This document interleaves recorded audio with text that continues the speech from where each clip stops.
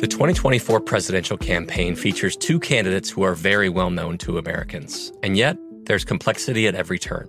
Criminal trials for one of those candidates. Young voters who are angry. The Campaign Moment podcast from the Washington Post gives you what matters. I'm Aaron Blake, and I'm covering my 10th election cycle. My colleagues and I have insights that you won't find anywhere else. So follow the Campaign Moment right now, wherever you're listening. The Kakadu plum is an Australian native superfood containing 100 times more vitamin C than oranges. So why have you never heard of it? PR. No one's drinking a Kakadu smoothie? I'm JB Smoove, and that was a full episode of my new podcast, Straightforward, inspired by guaranteed straightforward pricing from AT&T Fiber. Get what you want without the complicated. AT&T Fiber, live like a gigillionaire. Available wherever you get your podcast. Limited availability in select areas. Visit AT&T.com/hypergig for details. Looking to step up your Mother's Day flowers? The Home Depot has an idea. Let Mom's green thumb do some digging with colorful flowers, pots, and premium soils to bring out the most in her patios, walkways, and gardens. Right now, get Vigoro potting soil, just $8.97 for strong, healthy, vibrant plants indoors and outside. Shop our wide selection online and pick up your order in-store and give Mom the gift of a beautiful garden. Get Vigoro potting soil, just $8.97 at the Home Depot. How doers get more done. This Day in History class is a production of iHeartRadio. Hello, and welcome to This Day in History class, a show that belts out the greatest hits of history, one day at a time. I'm Gabe Luzier, and today we're looking at the rise of Dolly Parton, a true American icon known for her platinum blonde wigs, glittering outfits, and her lilting soprano singing voice. Her distinct fashion sense made her instantly recognizable, but today we'll take a closer look at the raw talent beneath all that glitz and glamour.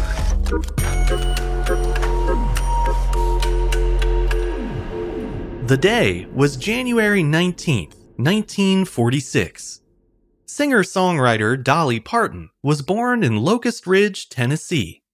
She stormed the country music scene at an early age and has held on to the spotlight for nearly 70 years and counting. During that time, she's made a name for herself not only as a prolific singer-songwriter, but also as a businesswoman, a humanitarian, and even a theme park owner. One striking feature of Dolly's storied career is that she achieved all her success and fame in spite of, or maybe because of, her markedly humble upbringing. Dolly Rebecca Parton was born to Robert Lee Parton and Avie Lee Parton on January 19, 1946. She grew up in a rural town in Tennessee called Locust Ridge, near Sevierville, and just next to the Smoky Mountains National Forest. The concept of home and where a person comes from later became the driving force behind Dolly Parton's whole career. But it wasn't just the location that made her early years so formative. The Parton family was, as Dolly would later put it, dirt poor. So much so that when she was born, her father actually paid the local doctor who delivered her by giving him a big bag of oatmeal. Dolly was the fourth of 12 children. And one of her sisters, Stella Parton, later wrote about their father's dealings with the local doctor. According to her, quote, "Daddy paid Dr. Thomas a sack of meal to deliver Dolly. She was an expensive baby. Sometimes we'd pay him with chickens, whatever we had available." As you can no doubt tell, life in Locust Ridge was no picnic for the Partons. Dolly's father was a sharecropper who barely made enough money for the family to survive, and often resorted to bartering for goods and services, like delivering a baby. The 14 Partons all lived together in a one-room cabin with no running water, no gas, and no electricity. But possibly the worst part for Dolly was that she and her siblings had to bunk together in beds made from straw, typically 3 or 4 kids to each bed. Given those hardships, it's maybe no wonder that Dolly took to music at an early age as a way to soothe her troubles. Her first exposure to live music was through her mother, who played guitar and sang to her, as well as through her grandfather, a songwriter and a mean fiddle player too. When she was 7 years old, Dolly's uncle gave her a guitar, and she started writing her first original songs. She apparently had a real knack for it from the start. Decades later, Dolly reflected on how impressed her mother had been with her early songs. In an interview with Fresh Air, Dolly said, quote, "My mother was always fascinated with the fact that I could rhyme so much stuff. She has stuff in a trunk, and many years ago she said, 'Here's some stuff you may want to look at. Here's the stuff you used to write before you could write it down.' She used to write it down for me. I've been doing it all my life."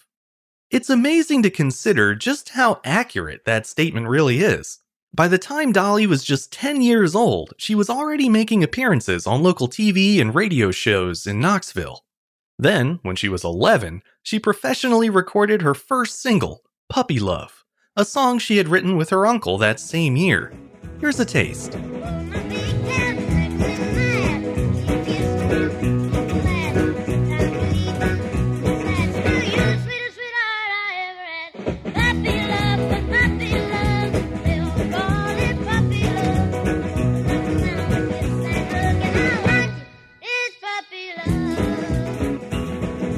Years later, Dolly performed for the first time on the Grand Ole Opry, and by the time she graduated high school, she'd already cut recordings with 3 different record labels.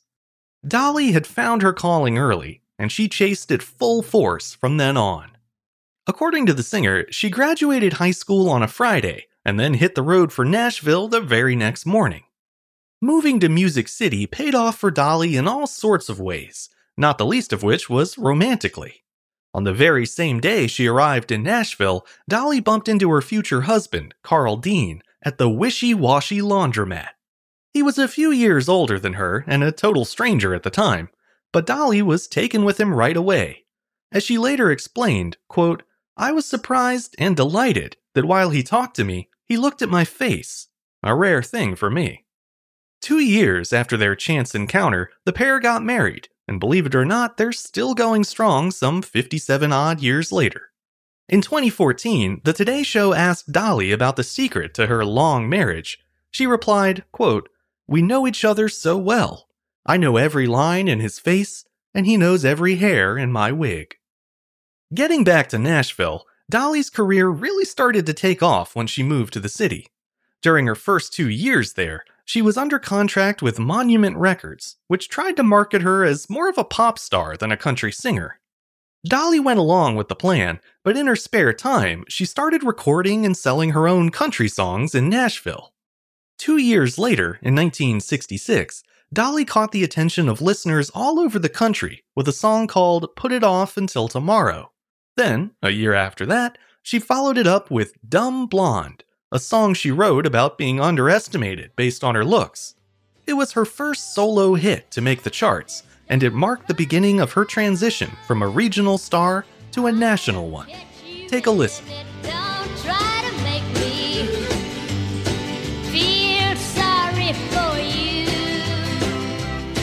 Just because I'm blonde, don't think I'm dumb, 'cause this dumb blonde ain't nobody's fool. It was around that same time Dolly partnered up with another country singer, Porter Wagoner, Mr. Grand Ole Opry himself. At the time, he was the host of a half-hour country music show called, fittingly enough, The Porter Wagoner Show. He invited Dolly on to be one of the show's regular performers, and the two of them went on to record a slew of hit country songs together over the next 8 years or so. In fact, in the late 1960s and early 70s, Dolly was releasing an average of 3 or more albums worth of new material each year, and most of that colossal output was thanks to her partnership with Wagoner. The two performers went their separate ways in the mid-70s, largely because Dolly had become such a huge star in her own right that she wanted to focus on her solo career full-time. As you might expect, that decision created some bad blood between her and Wagoner, but they did eventually make up in the 1980s and even performed together a few times afterward. The split from Wagoner was also an early indicator of just how shrewd a businesswoman Dolly Parton was, and is. That's because, early in her career, Dolly started her own publishing company so that she could control the rights to her ever-growing catalog of songs. As a result, she still owns just about every song she's ever recorded, which of course has netted her millions and millions of dollars in royalties. Speaking of Wagoner, though, Did you know the song I Will Always Love You was actually written about him? Dolly wrote it as a goodbye of sorts when the singers were parting ways, and supposedly Wagner cried the first time she played it for him. Let's see if it has the same effect on you. Goodbye, please don't cry. We both know that I'm not what you need. But I will always love you. I will always love you. We could probably spend all day talking about the hit songs from Dolly's solo career, from Coat of Many Colors to Jolene. There were quite a few to choose from. But I want to make sure we cover at least a few of the non-musical contributions she's made as well. So let's talk about a few times when Dolly branched out from her singing career and tried her hand at something new. One of the earliest examples of her stepping out was in the 1980s, when she crossed over from the stage to the movie screen. She made her debut starring alongside Jane Fonda and Lily Tomlin in 9 to 5, an office satire about three working women who get so fed up with their sexist boss, they decide to abduct him and take over the business themselves. The movie was a hit at the box office, and the title song Dolly wrote for it climbed to #1 on both the pop and country charts. It even earned her an Oscar nomination for Best Song. And that's part of the reason why 9 to 5, both the song and the movie, became a lasting part of pop culture, eventually spawning a 5-season TV series and even a Broadway show. And I know we're supposed to be focusing on Dolly's non-musical ventures, but 9 to 5 is such a fun song, and many of you are on your morning commutes right now, so let's hear a clip anyway. Tumble out of bed and I stumble to the kitchen, pour myself a cup of ambition and yawn and stretch and try to come to life.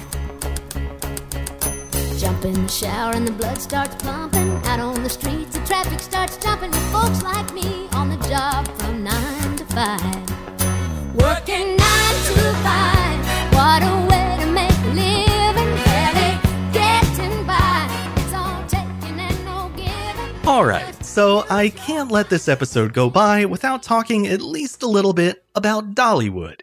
Because while plenty of singers have made the jump from music to TV and movies, Dolly really stands alone in terms of theme park ownership. So what led her to make such an unusual business move for a musician? You might think she was just really into roller coasters or something like that, but that definitely wasn't it. In fact, even though Dolly's owned her own theme park for going on 40 years, she's never been on a single ride. Apparently, she suffers from severe motion sickness and used to get sick just from riding the school bus, so thrill rides are pretty much out of the question. So how did she end up with the theme park? Well, first it helps to know that Dollywood wasn't always Dollywood. The original unrelated park opened in Pigeon Forge, Tennessee in 1961 as the Rebel Railroad, and then changed names and owners a few times as the decades went by. Dolly finally took over in 1986, which was when she rethemed the park around the history of the Smoky Mountains and dubbed it Dollywood. Dolly wasn't living in the area when the original park opened, but it was located close to that one-room cabin she used to live in the same county, in fact. That proximity attracted Dolly to the park for a couple reasons. For one thing, it featured a chapel that was built and named in honor of Dr. Robert Thomas, the same doctor who delivered Dolly in exchange for a sack of oats. The other equally sentimental reason she got involved was that she wanted to do something positive for the place where she grew up. I mean, she wanted to make money too, but there's no doubt she chose that specific investment as a way to give back to the community. Dolly said as much herself too. In 2010, she explained how she had, quote, always thought that if I made it big or got successful at what I had started out to do, that I wanted to come back to my part of the country and do something great. Something that would bring a lot of jobs into the area. And to her credit, that's exactly what she did. To this day, Dollywood is still the #1 employer in Sevier County. Also, for any listeners planning their next vacation, remember that dogs are not allowed in Dollywood. Dolly's got you covered though. You can drop your pups off ahead of time at the park's on-site kennel, which is named, wait for it, Doggywood. So Dollywood was born, at least in part, from Dolly's desire to give back to Tennessee. But there are also more straightforward charity efforts that Dolly's been involved with over the years, and I want to highlight just a couple of them. The first is called the My People Fund, which was a campaign she launched in late 2016 following a really awful wildfire in the Smoky Mountains region.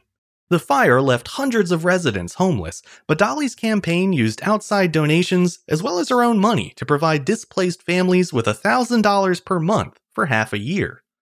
All in all, the My People Fund distributed just under $9 million to the fire victims and provided an additional $3 million to the region's mountain recovery team. Dolly's humanitarian efforts aren't limited to helping her own home state either. She started a program called Dolly's Imagination Library to help improve literacy rates among children, and she's run her own charity organization called the Dollywood Foundation since 1996. Over the years, those organizations have donated more than 100 million books to children nationwide and have provided millions of dollars in school scholarships, hospital donations, and supplies for classrooms.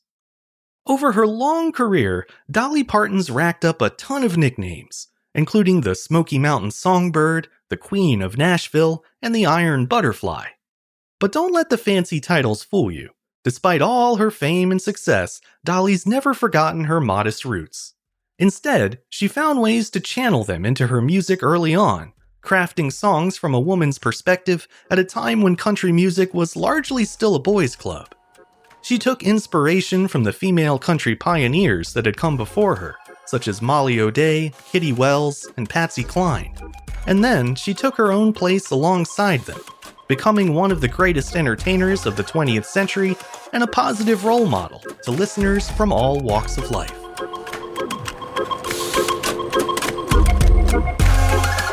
I'm Gabe Luzier, and hopefully you now know a little more about history today than you did yesterday. You can learn even more about history by following us on Twitter, Facebook, and Instagram at TDIHC Show. And if you have any comments or suggestions, you can always send them my way at thisday@iheartmedia.com. Thanks to Chandler Mays for producing the show, and thanks to you for listening. I'll see you back here again tomorrow for another day in history class.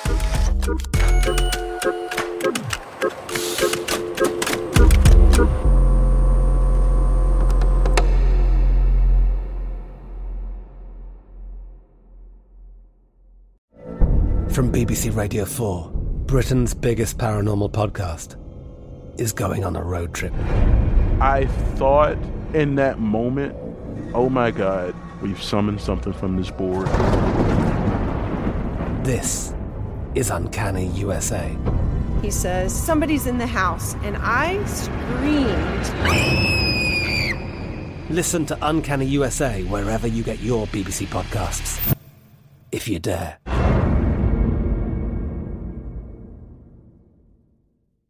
Xumo Play is your destination for endless entertainment. With a diverse lineup of 350-plus live channels, movies, and full TV series, you'll easily find something to watch right away. And the best part? It's all free. Love music? Get lost in the 90s with iHeart 90s, dance away with hip-hop beats, and more on the iHeartRadio music channels. No logins, no signups, no accounts, no hassle. So what are you waiting for? Start streaming at play.xumo.com or download from the app and Google Play stores today. All you can stream with Xumo Play.